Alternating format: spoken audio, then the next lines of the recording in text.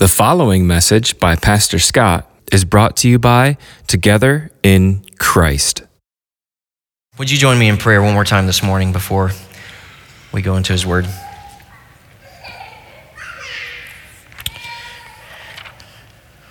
Father, by way of your sovereign hand, you have a way of directing our lives so that by your means you show us when we are standing on unfirm, unsafe, dangerous, treacherous ground. And you move us many times in ways that make us uncomfortable. But God, you do it in love, that you may direct us towards the solid rock of Christ, so that we may not find ourselves in the sinking sand. Lord, I pray today that we would see your hand, a sovereign, infinitely caring for us, that however it is you are directing our lives, whatever challenges and trials we may be found in, Lord, that today you would remind us of the goodness and the love and the care that you have for us, that you have demonstrated in your Son, Christ.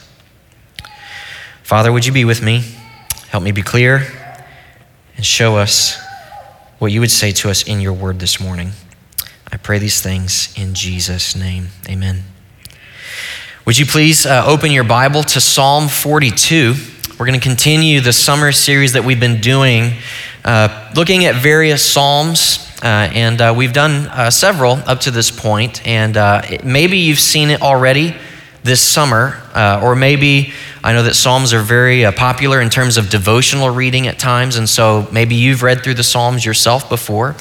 It doesn't really take much time of reading through the Psalms to see in the Psalms there's a wide variety there. There are some songs, they are songs. There's some psalms and songs that sound very joyful and speak of the great moments in life, and then there are some that are more sober and sobering, and we've covered several different kinds already this summer.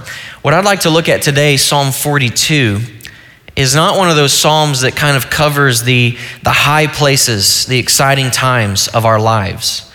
Instead, what it does is it kind of takes a deep dive and looks at one of the more shadowy seasons that we may experience in our lives. And I think while that may not be the most exciting of things to walk out and feel pumped up and encouraged and excited, I think for me at least, I know in seasons that are difficult and that you might say are shadowy in our lives, it is a great encouragement to know that God's word does not tell us to act like life is always rosy and life is always good and life is never devoid of pain or hardship, but it's actually encouraging to see that it acknowledges that we will go through seasons of trial and of difficulty. And it's good to know when we see what we're going to see in Psalm 42, that if you are discouraged, you shouldn't think that something is wrong, because Scripture acknowledges that those times will come. My hope, though, is that what we will be able to see is through this psalm, what we are to do and what we are to see and where we are to place our hope in the times when we are tempted to have none. And so what is it that we are to do? And so I wouldn't be surprised if maybe some of you are in that shadowy season right now. Maybe you have been for a while. Maybe it's been a difficult time. Or if you are not yourself, I guarantee that every person in this room knows someone who is, that they have heard is struggling to stay encouraged, is struggling maybe to get out of bed in the morning, struggling to find purpose in life and what they are to do. And so my prayer is that today we would be renewed of what our purpose is and where our hope can be found, because we are tempted to find it in many places. And as I prayed and as we just sang, there are many places where we will try to put our feet, but God in his grace pulls it out from underneath us so that our feet may find a more sure foundation and sure hope in Christ. And so I would invite you, if you haven't yet, to turn to Psalm 42. I'd like to read the whole psalm, and I'm actually also going to read Psalm 43 to go with it. Most commentators have found agreement that these psalms are side by side, and they do belong together. And you'll see that, I think, because they use some similar language. They even say the exact same thing in a couple of places. But if you would follow along with me as I read through Psalm 42 and 43 as we get started. It says, "As a deer pants for flowing streams, so pants my soul for you, O God. My soul thirsts for God, for the living God. When shall I come and appear before God? My tears have been my food day and night, while they say to me all the day long, 'Where is your God?'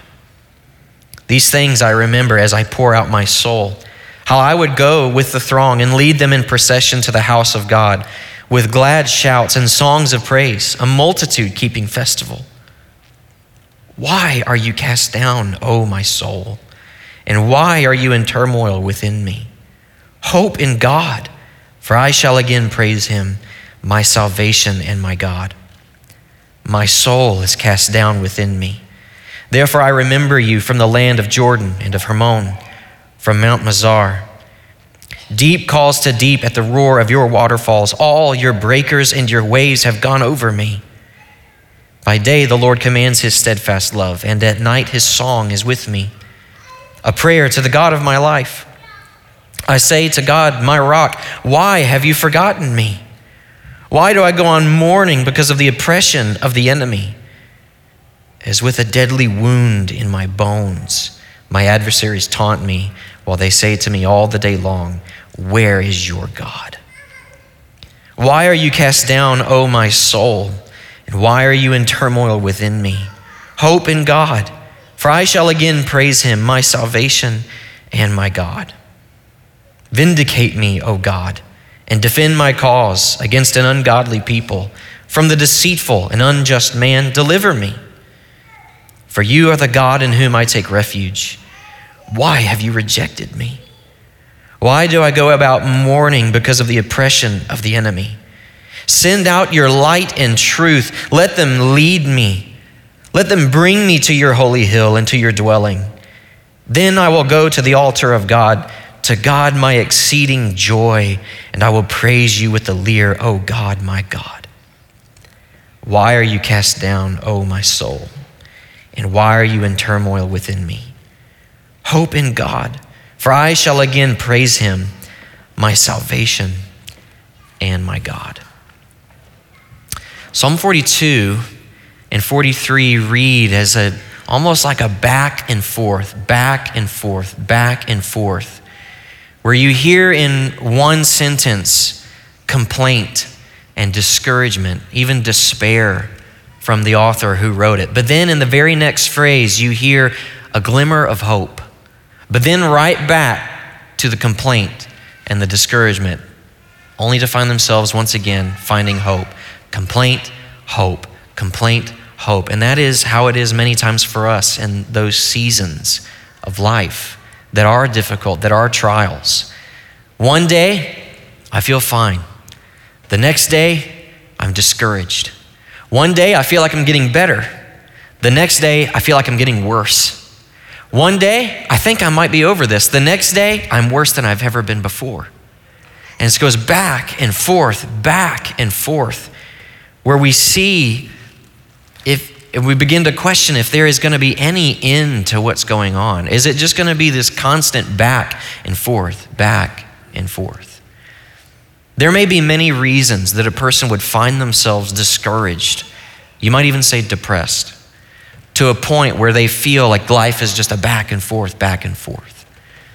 But I think what we see in this psalm at the very beginning, in the first 3 verses, we're able to see that there is something deeper going on in this person's life that wrote this at the time. And there might be something deeper going on in your life as well that is more than just the sum of the circumstances that you find yourself in that has maybe led to this difficult season of life, whether it was a loved one that was lost, or a challenge that you're having to try to overcome that you're not sure about, or a difficult decision that's come your way.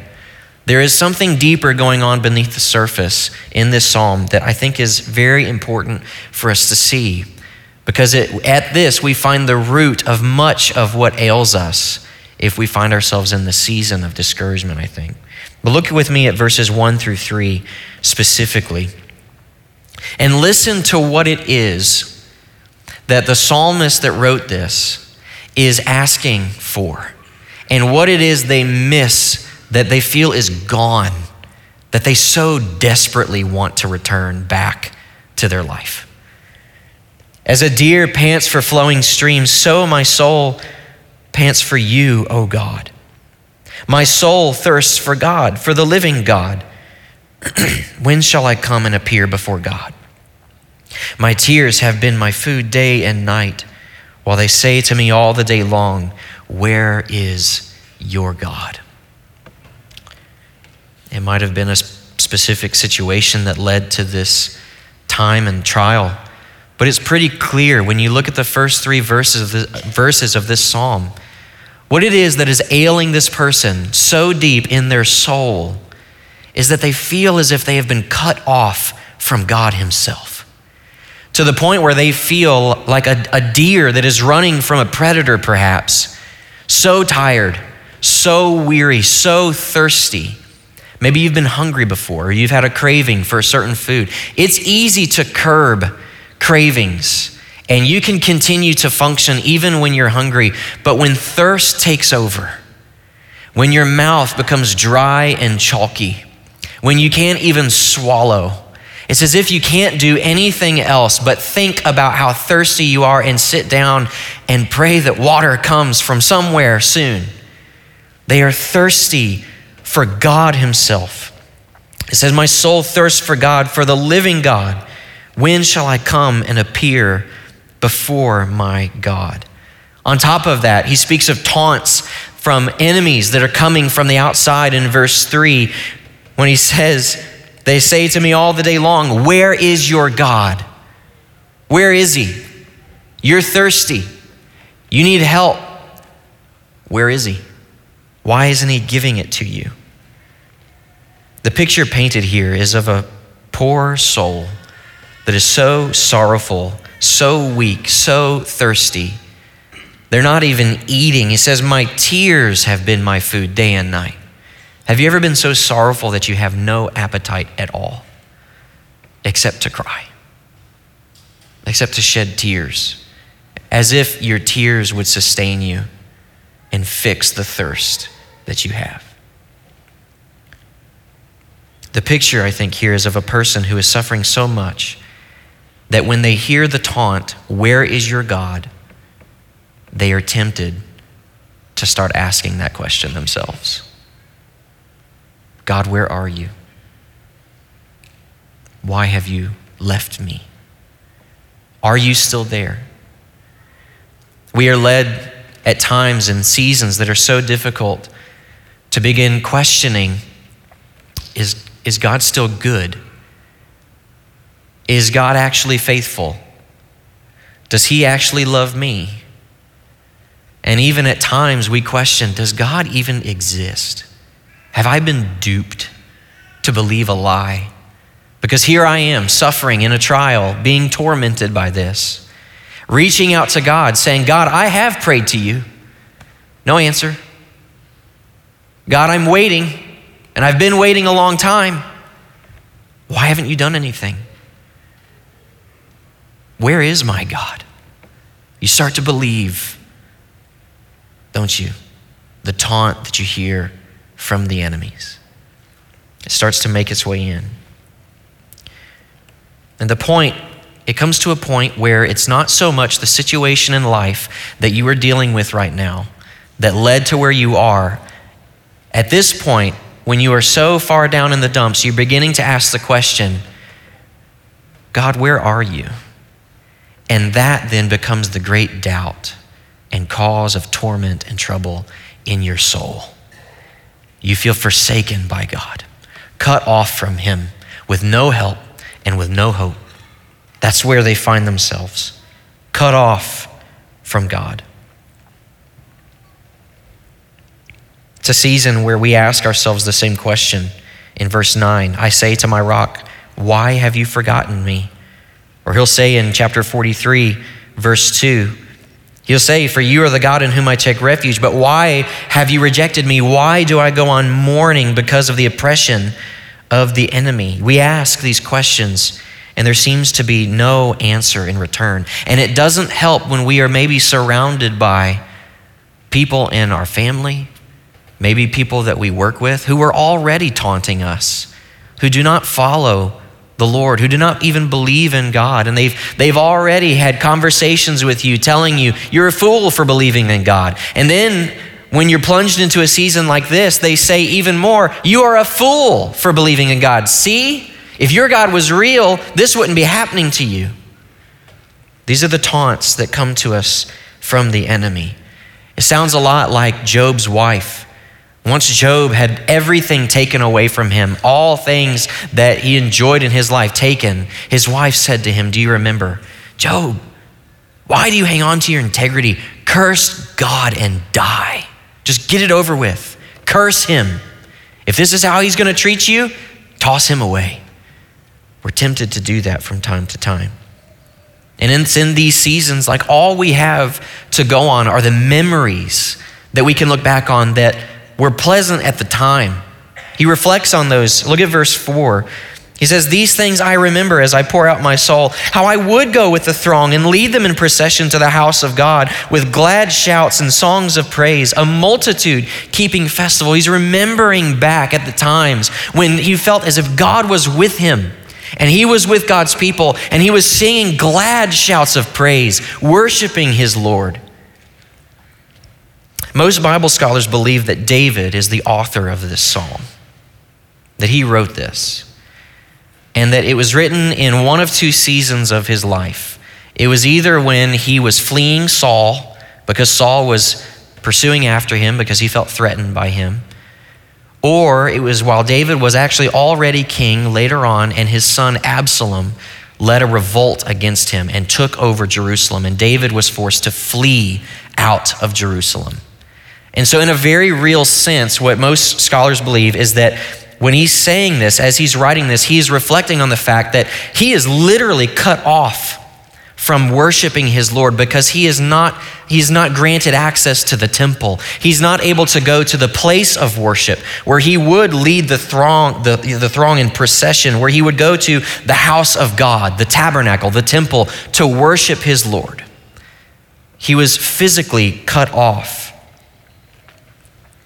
These seasons in our lives only get exponentially worse if you have actually been physically cut off from the Lord. Whether that's joining in here for corporate worship like you are today together, or if you've been cut off from your brothers and your sisters in Christ that encourage you daily. Maybe it's not something that has acted on the outside of you, but you've cut yourself off. It's easy to do that in seasons of discouragement, to want to be alone, to want to segregate ourselves away, to cut ourselves off from the Lord, to not go to church to worship together, to not even read the word, to not go to the Lord in prayer. And it's when we cut ourselves off that this season becomes especially dark and dreary and difficult. I think we've all experienced a little bit of that over the last year as we've been physically kept from coming together, worshiping the Lord. I've had to stay at home. Those of you that maybe have struggled with depression and hard thoughts and feelings in the past, it just became that much worse because you were cut off from worshiping God with God's people. It makes it very, very, very difficult to find any sense of hope when you feel like you can't even come to the house of God to find help. But I also know it's very true, and I think that you would understand this, and maybe you've experienced this yourself, that sometimes it is possible to be here, but not be here. It's possible to be here at church, but not feel any benefit from being here. You walk out just as much wondering what is going on and what's happening as you were when you came. One of the things that makes these seasons especially difficult is when you feel like you are doing all of the right things, all of the things that have been prescribed to you by maybe me or Tim or Spencer or Matt as your pastors. You're saying, Pastor, you tell me to read my Bible every day and pray every day. Well, I'm doing that. It's not helping. I've been like this for months. You tell me to come to church. It's important to be at church. It's important to sing corporately together and to pray together and to hear God's word preached. Well, I muster up enough strength to get out of bed in the morning, and I come here, and then I go back home to misery. You tell me that it will get better over time. Well, Pastor, it's been a long time, and it doesn't feel much better. You feel like a man overboard in the ocean, trying to stay afloat. You've survived one wave, and you've been able to keep your head above the waves, but then as soon as that wave is gone, another one comes. And you can identify with what he says in verse 7, deep calls to deep at the roar of your waterfalls. All your breakers and your waves have gone over me. It's this ongoing onslaught and torrent of discouragement and despair in these hard times. And so while it feels good to know that the Bible acknowledges these difficult, hard times in our lives, it would feel a lot better if we knew the answer to them. It would feel a lot better if we were instructed of how to find our way. If we are overboard at sea, how are we to find our way back to shore? What are we to do to lift up the signal so that someone will come and save us? Someone will come and pick us up and bring us out of this season. I think we find our answer in Psalm 42 and 43. It might not be the answer we're looking for. It might not be an answer that works immediately. But we are at least given a direction for where shore is. We know which direction to start swimming. 3 times in Psalm 42 and 43, there is a verse that is repeated. In Psalm 42, verses 5 and 11, and then in Psalm 43, verse 5, we hear the same thing. Why are you cast down, O my soul? And why are you in turmoil within me?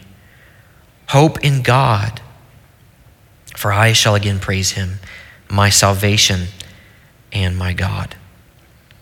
Again, you see a picture of internal struggle going on in David's soul here. On the one hand, he poses a rhetorical question, and he says, why are you cast down, O my soul? Why are you in turmoil within me? It's as if, maybe you'll be able to identify with this, it's as if he doesn't even understand why he is feeling the way he is feeling, why this is such a difficult time. He knows others that have been through this, and it wasn't so hard for them. Why are you cast down, O my soul? As if I have no control over what is going on right now. Why does it feel like a battle going on in my head? Why are you in turmoil within me? Why is this happening to me? Desperately calling out for help. But the thing I think that is important and really helpful to see about this question, why are you cast down, O my soul? Whatever situation it actually was that he was facing right here, Scripture does speak of enemies. He does eventually pray in 43 verse 1, vindicate me, O God, and defend my cause against ungodly people. From the deceitful and unjust man, deliver me. So it does seem that there is an outside influence that's going on, an enemy that is attacking him, an enemy that is opposed to him and against him. And he is saying, God, prove me to be righteous in this situation. Bring about justice for what is going on here. But who does he ask the question to? To his own heart and to his own soul. Why are you cast down, O my soul? And why are you in turmoil within me? It's like we see a glimpse here of the truth that the way that we respond and the way that our heart reacts is somewhat independent of the situations that are going on around us. All we can do is look to ourselves and ask ourselves, why is this happening? You may not be able to control the things that are happening in the world, but what we see is an understanding that we are still to examine our own hearts and our own souls. The way that we respond in this life is not ultimately dictated by the circumstances that we find ourselves in. And so what does he point to as the cure, as the hope for one that is so discouraged and so downtrodden or even depressed? I do think he points us in the right direction, but I want to be really careful here when I would use a word like cure or the solution. Because what I can't present to you this morning in good conscience are 7 easy steps to rid yourself of depression in your life. I can't do that. The Bible does not do that. I can't give you 5 practices to maintain your joy throughout your life. I can't give you that. That's not what we find here. Like I said, what we find here is a beacon that directs our hope, that tells us where to go and what direction to head when we find ourselves afloat in the ocean trying to keep our head above the waves. That's what we have. That's our hope. He says, "Why are you cast down, O my soul, and why are you in turmoil within me?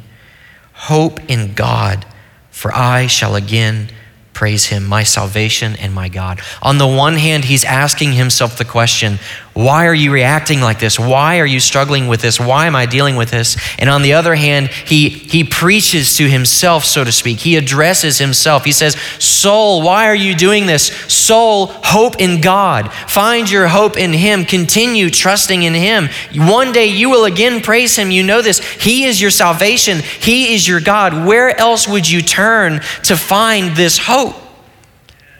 But you have to fight this, so to speak. It's like an internal battle is going on.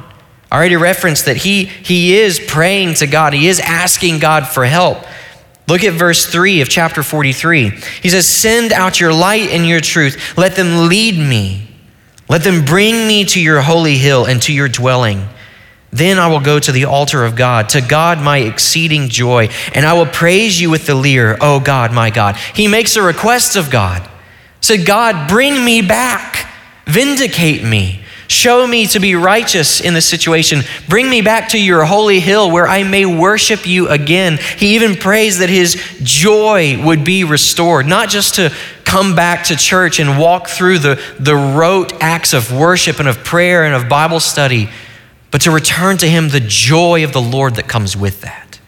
So that he's not just walking through the motions like a zombie that is walking around in the hallways but has no life to them.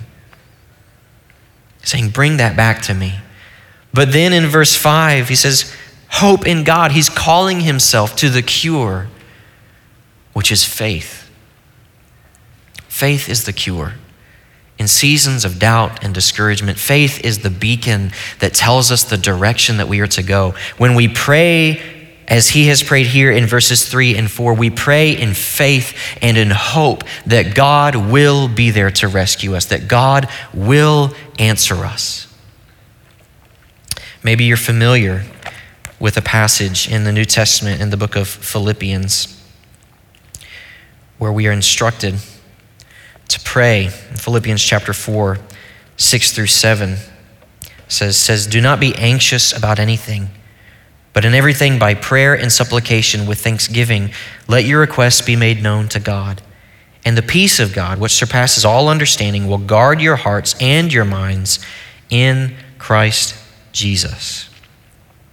Now, when we hear that, we hear that those verses. If we're anxious about something, pray. And the peace of God will guard your hearts and your minds in Christ Jesus. Understand very clearly, this peace of God that he's talking about there is not some mystical force that is just communicated to you supernaturally. When you go to God in prayer, automatically you will feel peace because you have prayed. Peace, there referenced in verse 7, I think is a byproduct of someone who believes in the Lord, that has prayed to him and offered to him their requests and their needs in faith, trusting that God has heard them. God, this is my problem. I have no control over it. I need your help in this, and I trust you to help me with this. You are my God. You know better than I do. I am putting this in your hands, and I trust you.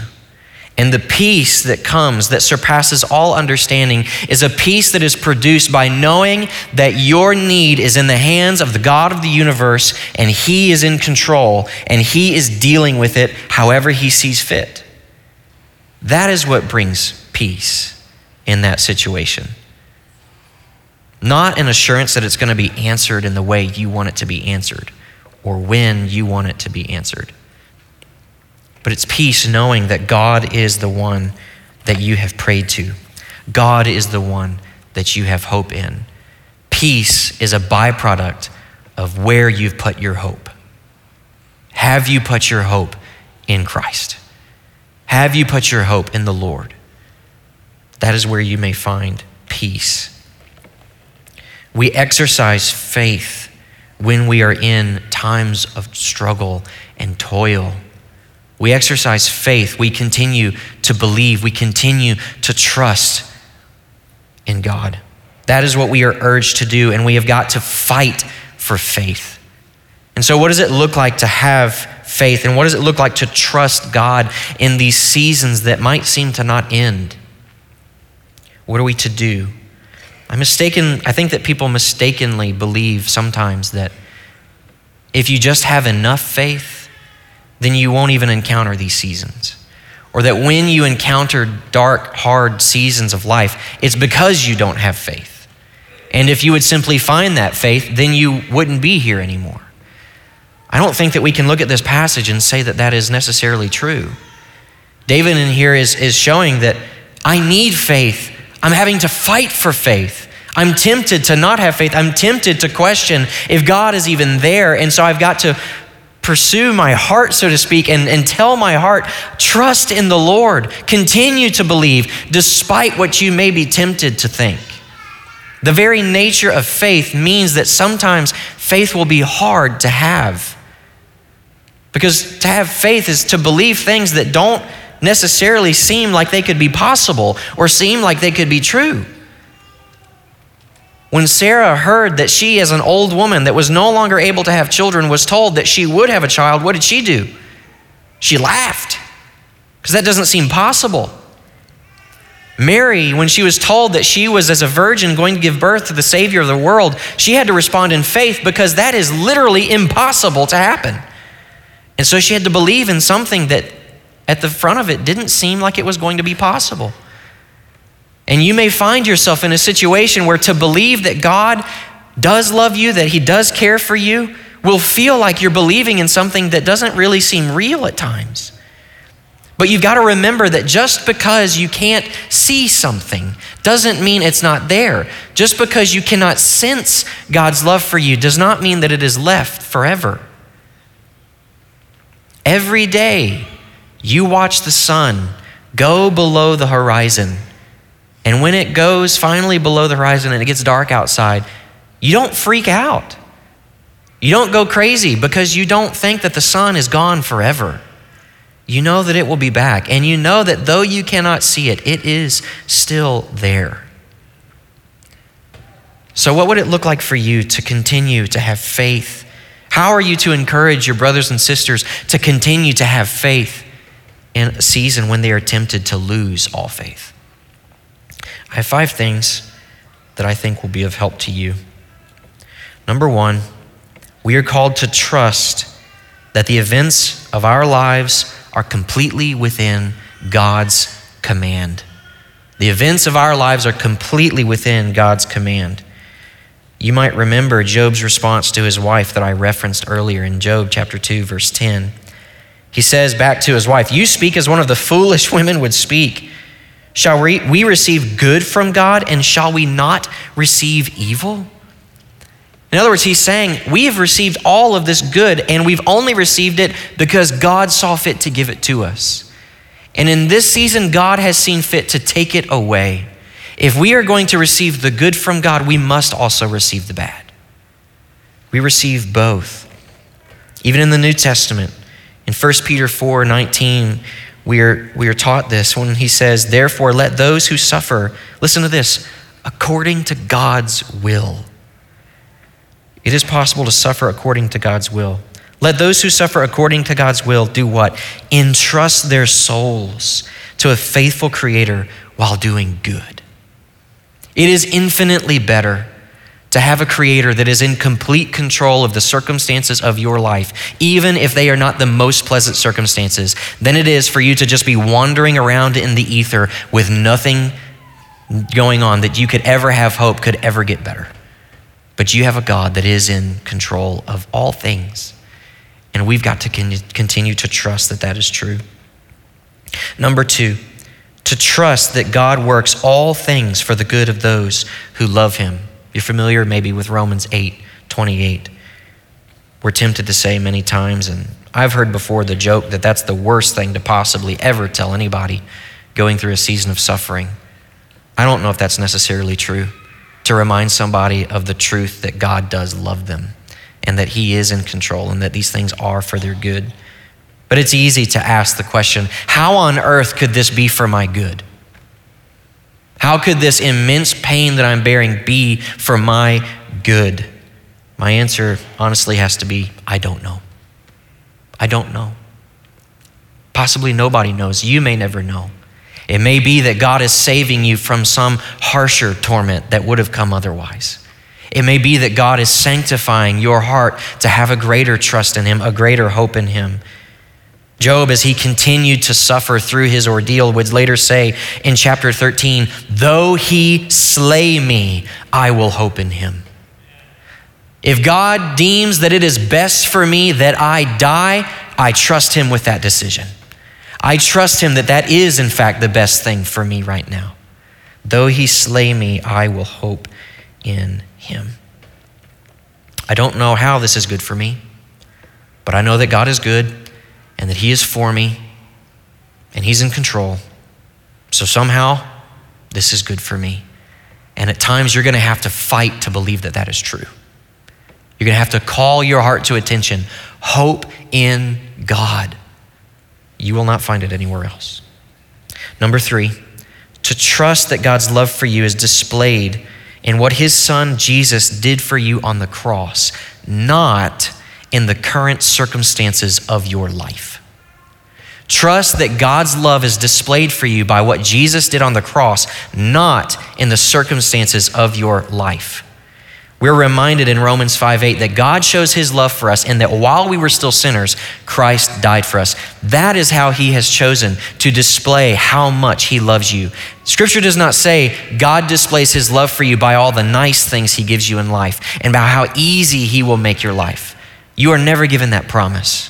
The promise that we are given is that God does love you. How do you know that? Because he sent his own son to go and suffer in your place that you might experience everlasting life with him. If we ever lose sight and lose focus and we begin looking to the wrong thing to gain assurance that God loves us and God cares for us, all of a sudden when that thing is plucked away, there will go with it your assurance that God loves you and that God cares for you. So keep your eye when you are tempted to wonder, God, do you love me? God, do you care for me? God, are you still there? Remind yourself and look to the cross to see Jesus went to that for me. Yes, he does love me. Though he slay me, I will hope in him. Number 4, to trust that God will deliver you from this turmoil. David reminded himself of that. Hope in God, for I shall again praise him. God will deliver you from this turmoil. The hard part is you don't know when he will. That's the difficult part. More importantly, to trust that God's timing is right when he will deliver you from this. Again, we're reminded in the New Testament from Peter, this time in 2 Peter chapter 3, verses 8 and 9, and then verse 13. He encourages the believers there with this. He says, but do not overlook this one fact, beloved, that with the Lord 1 day is as 1,000 years, and 1,000 years is 1 day. The Lord is not slow to fulfill his promise, as some count slowness, but is patient towards you, not wishing that any should perish, but that all should reach repentance. According to his promise, we are all waiting for new heavens and new earth in which righteousness dwells. If you are a believer this morning, If you have trusted in Christ for your salvation, you can have this guaranteed hope. One of two things will happen. Either you will get on the other side of this trial in this life, or you definitely will in the next. That is where your hope is. Buddhists, I don't know if you've ever met a Buddhist before or talked to one. Buddhists come to terms with the reality of suffering in this life by accepting it and embracing it. Christians have come to terms with suffering not by looking to this life, but looking to the next. And knowing that one day, all of our tears will be wiped away. One day, all of the pain and all of the sorrow that we experience will be gone forever, because we will fully be in the presence of God, worshiping Him with our brothers and sisters in Christ. You've got to fight to believe that your next life will be the truly better life, not this one.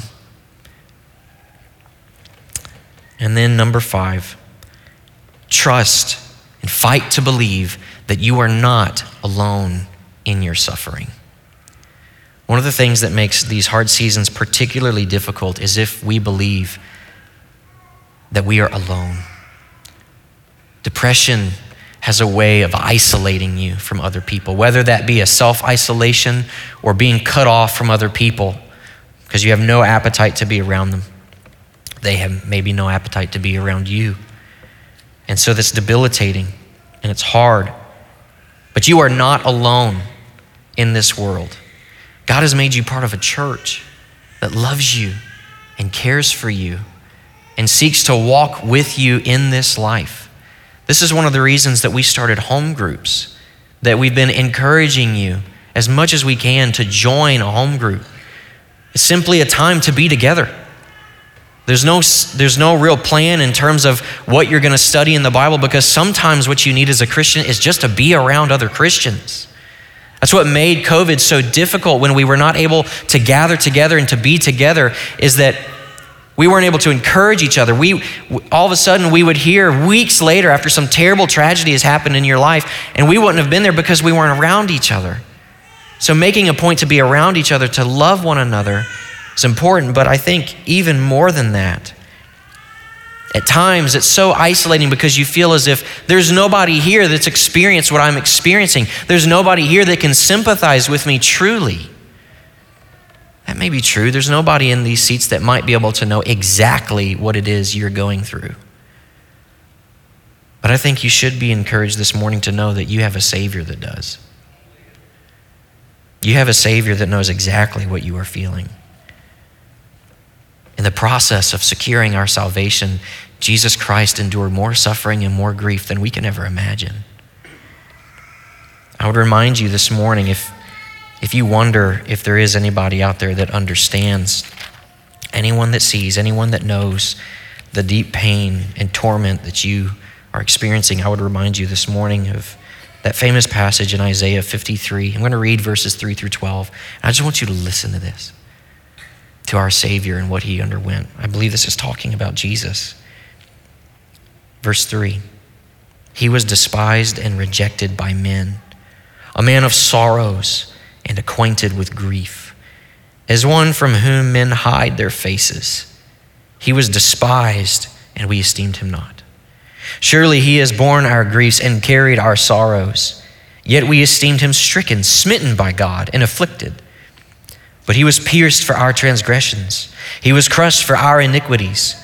Upon Him was the chastisement that brought us peace, and with His wounds we are healed. All we like sheep have gone astray.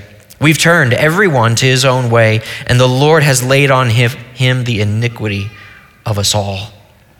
He was oppressed and He was afflicted, yet He opened not His mouth. Like a lamb that is led to the slaughter, like a sheep that is before its shears is silent, so He opened not His mouth. By oppression and judgment He was taken away.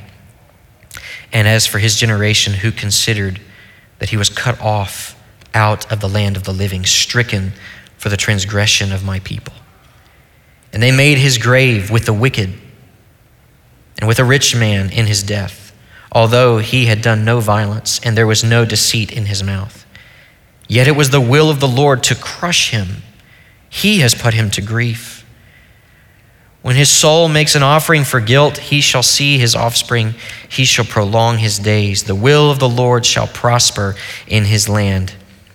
Out of the anguish of his soul, he shall see and be satisfied. By his knowledge shall the righteous one, my servant, make many to be accounted righteous, and he shall bear their iniquities. Therefore I will divide him a portion with the enemy, and he shall divide the spoil with the strong, because he poured out his soul to death and was numbered with the transgressors. Yet he bore the sin of many and makes intercession for their transgressions. When you are tempted to be overtaken with grief and sorrow, remind yourself of the Savior that ran directly for the grief, directly towards the sorrow, knowing what he was going to experience, knowing what it was going to be. You may remember what Jesus prayed in the Garden of Gethsemane. In Matthew 26:38, he told his disciples, "My soul is very sorrowful, even to death." He knew what was coming. He even pleaded with God that there might be another way. But in the end, what did he do? He entrusted his soul to the Creator that is faithful. And he trusted in his Father's plan, and he ran headlong towards it, knowing what was coming. It's hard to not be reminded of our Savior's grief when we read this. It's hard to not remember Jesus' words when you hear this psalmist say things like, "Why have you forgotten me? Why have you rejected me? Why do you let this go on?" It's hard to not remember Jesus' words from the cross when he said, my God, why have you forsaken me?" If you've asked that question of God, "God, where are you? God, have you forgotten me?" You can find comfort in this. Jesus has asked that same question. Why have you forsaken me? He has experienced grief as you have. And he has trusted his Father because he knew as he was going to death, he would taste new life. He would rise from the dead. You are not alone in your suffering. If you feel as though there is no human being alive today that can sympathize with you in your grief, you do have a Savior that can. And he has offered to save your soul from death so that you may find hope, so that you can put your hope in God. Not hope that this life would change it all, but hope that your next life, at the very least, would be glorious, where you would once again join in song and procession with the people of God, praising and worshiping him. My prayer is that you would be encouraged with that beacon of hope to know at least what the right direction is to go today. Let's pray together. Our God and Father, your sovereign hand is in complete control. And Lord, many times we find ourselves in seasons where it is difficult to believe that you are our God, that you are good, that you love us, that you care for us, that you're even there. Lord, I pray that you would help us together today as we've come together to worship you as a body, Lord, that we would say to ourselves, hope in God. We know that we will once again see you. You are our salvation. You are our God. There is nowhere else that we may place our hope and find assurance. It is in Jesus' name we pray. Amen. You have been listening to a message by Pastor Scott from Together in Christ. This content has been provided to you by Monroe Missionary Baptist Church. For more information, visit us online at mmbconline.org.